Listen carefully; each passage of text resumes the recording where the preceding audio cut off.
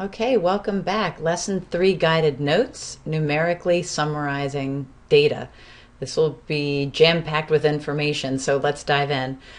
Once again, we have to get through some terminology and notation before we do any calculations together. So let's begin with arithmetic mean. Most people say they have no trouble computing a mean. They remember that it's adding up all the values that you have in your data set and dividing by the number of observations that you have. A little bit of linguistics here. A population mean means that you are computing using all of your individuals, people, animals, items. So you have a collection of everyone. But a sample mean means that you're only using a portion of the population in your calculation of the arithmetic mean. So always this distinction from now till the end of the course between population and sample. Am I dealing with a collection of all possible objects of interest, or is it a subset of the population? Typically it's a subset. Little notation, because rarely in the real world do you have a collection of everyone of interest. But little notation, the Greek letter mu means we're looking at a population mean, so we're adding up all the observations and dividing by however many there are. Okay, and the Roman symbol x bar, you notice it's the same calculation, adding up however many there are and dividing by n. But the big distinction, capital N from now till the end of the term will mean the number of items in the population, and little n from now till the end of the term will be the number of items in your sample. Okay, let's go to the next slide. So here's a data set, and this is travel times to work for all, keyword all, 7 employees of a startup company. Okay, so if it's all, then I can compute the population mean of this data set. Now, hopefully you're thinking we're just going to add up all those numbers and divide by however many there are. And you see that computation here. Now, in the next part, this word gets a little tricky. It says, now take a simple random sample of size n equals 3. So that means you're going to randomly select 3 people. Well, you can't just grab the first 3 people. You got to have a computer or something take away the bias for you. So we're actually going to get 2 different samples of size 3 and compute sample means. Now, you see here I've taken a screenshot of my calculator. You can have your calculator, and I'll do this with you. You can go to Math, slide over to Probability, slide down to Random Integer. I'll do this in real time just so you can see it. And you can say, Random Integer 1, 7, because there's 7 observations. And you can just keep hitting enter until you get, so in this case I will take person number 7, person number 2, and person number 4, because the 7s are a repeat.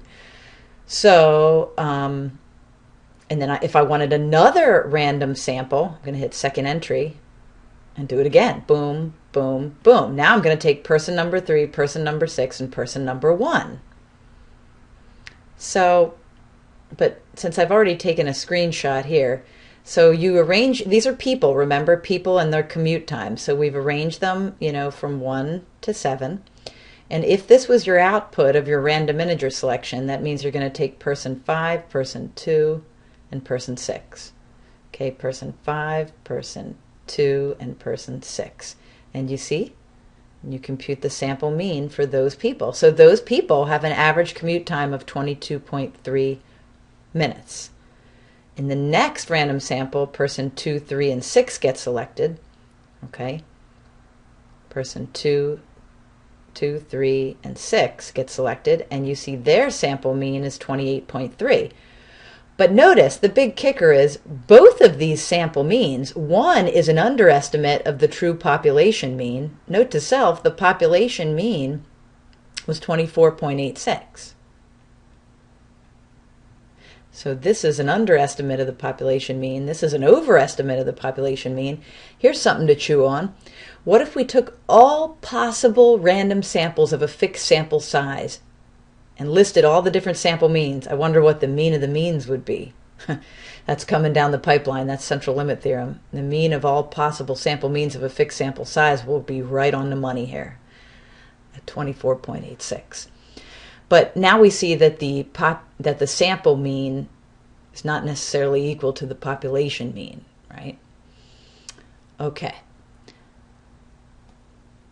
More calculations. Median of a variable. It's the value that lies in the middle of the data set when the data set is arranged in ascending order. We'll denote it big M for median. So we have the recipe here for finding the median. I'm going to let you read through that, and we will just dive right into this next example. So we have the same people, but now we have, I should say, the same type of data. We're looking at their commute times, their travel times to work.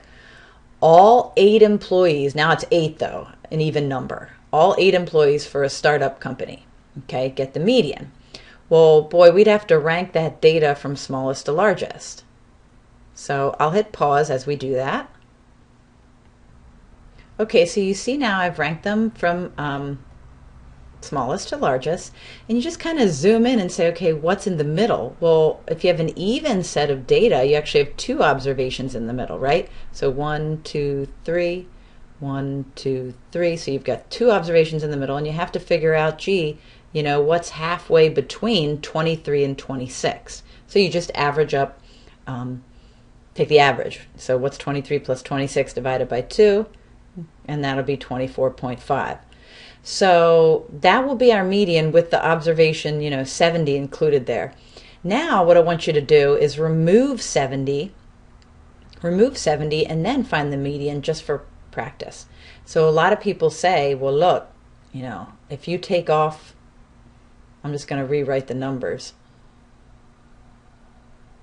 If you take off the 70, 5, 18, 23, another 23, 26, 36, 43. So if you take off the 70, let me circle this.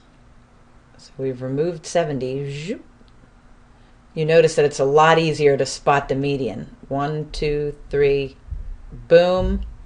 1, 2, 3. So when you have an odd number of data, long story short, it's easier to spot the median. 23 would be the median. Okay, now here's another question I have. A numerical summary of data is said to be resistant if extreme values, very large or small values relative to the data, do not affect it substantially. So suppose someone had an extremely large commute time, like 120 minutes or something like that. What would it do to the mean, and what would it do to the median?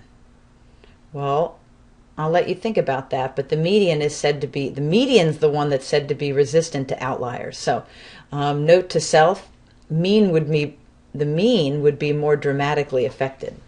Mean is affected by outliers. And median is resistant. So that's the big story there. Okay, because the mean takes into account all of the observations when you're adding them all up and dividing by however many there are. Now I have a little cheat sheet here for you. Just reminders, mean, median, and mode. Those are our measures of central tendency. Mode is the most frequent observation. So that's the only thing we haven't answered yet. What would be the mode for this data set? Well, if you look back at the original data set, whether you have 70 in there or not, either way, the observation that occurs the most frequent is clearly 23. So the mode would be 23. Again, most frequently occurring observation, that's your mode. Okay, hope that helps. Now, a little bit about shapes of distributions. In a moment, we're going to store a large data set into the calculator and talk about, maybe the shape of the distribution. So big thing I want to say is if the shape of your distribution is like this, tail is to the left, skewed left. Here we see fairly normal data, symmetric. We'll speak of that as symmetric. Here, tail is to the right, skewed right. So just be on the lookout for those words in a moment here when I have you describe the shape of a distribution. Okay, so now let's revisit that data set about the travel times, and this time hit pause here. Just noticed I had a small typo in my notes, and I wanted to clear that up, but it's cleared up for your notes. Should be 7 employees here in their travel times, the original 7 employees. So now we're going to look at measures of dispersion, in particular range, variance, and population standard deviation. We want to be able to do it by hand and ideally on Excel or calculator. So here's our 7 employees. First thing I want to calculate is the range of the data set. And you might be thinking, well, that's just your largest value minus your smallest value. So clearly the largest value is 43 and the smallest value is 5, and voila, that's your range. So hopefully you're thinking that range is a pretty easy calculation, and that's true.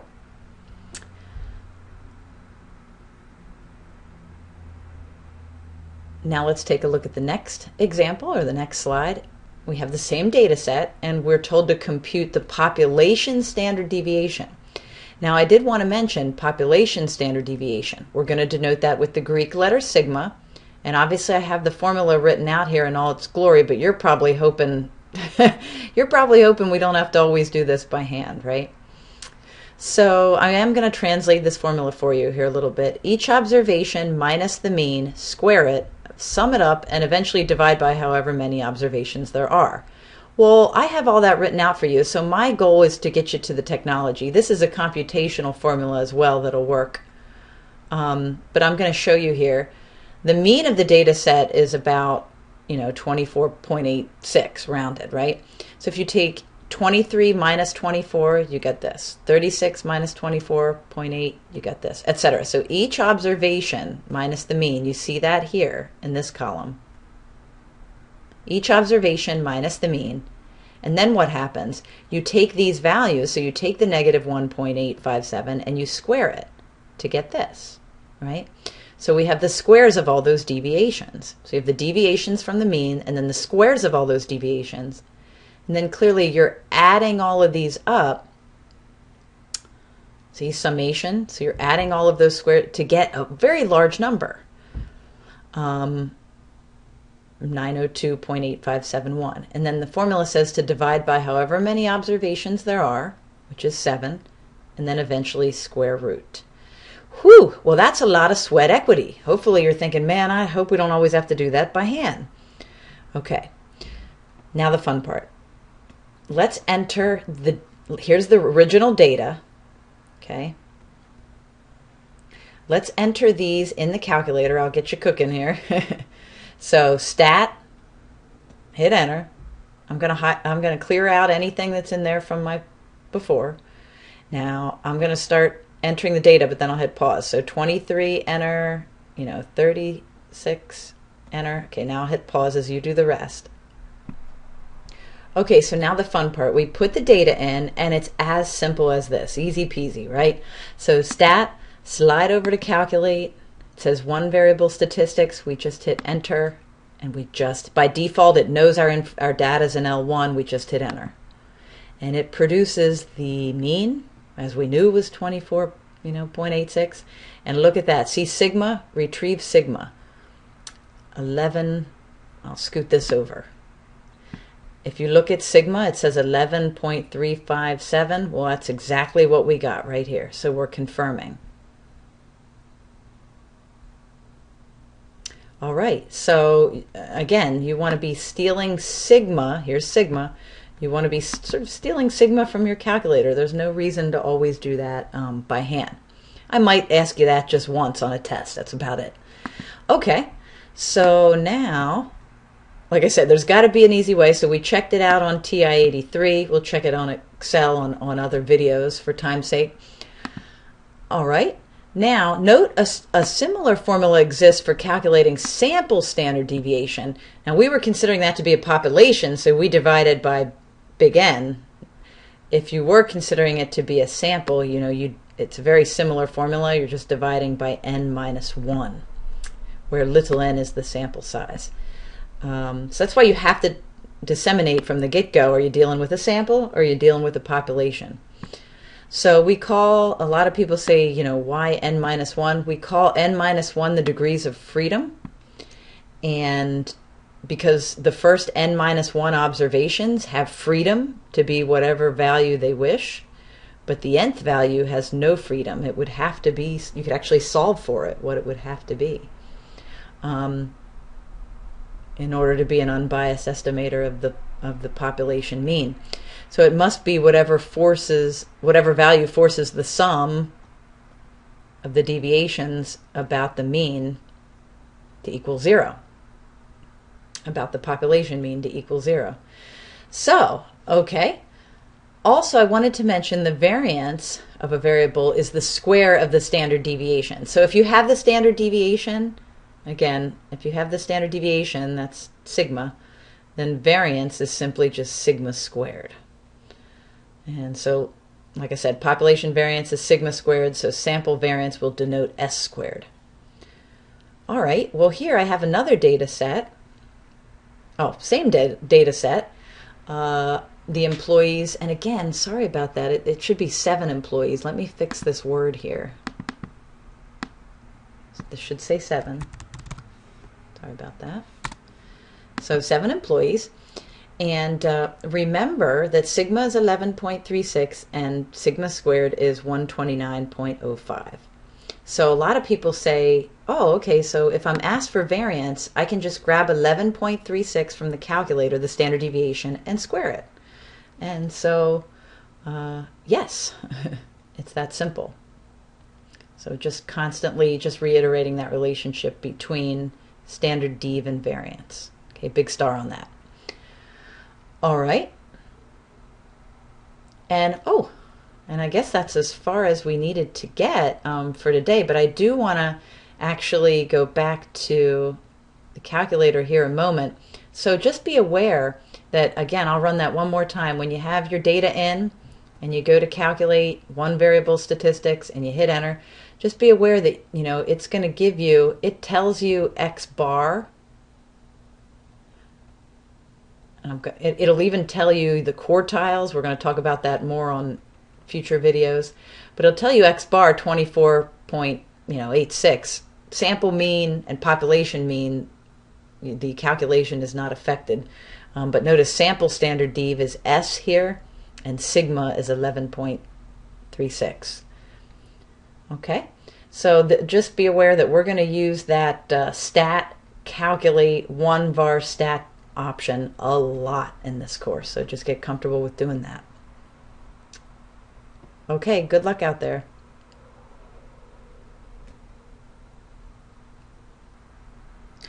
Sorry about that. One last thought popped into my head real quick here. Mention of the mean versus the median. Remember, our mean was 24.86, right? And our median, the median of this data set with the 7 observations was 23. So big note to self. Notice the mean is greater than the median. And therefore we have slight right skew.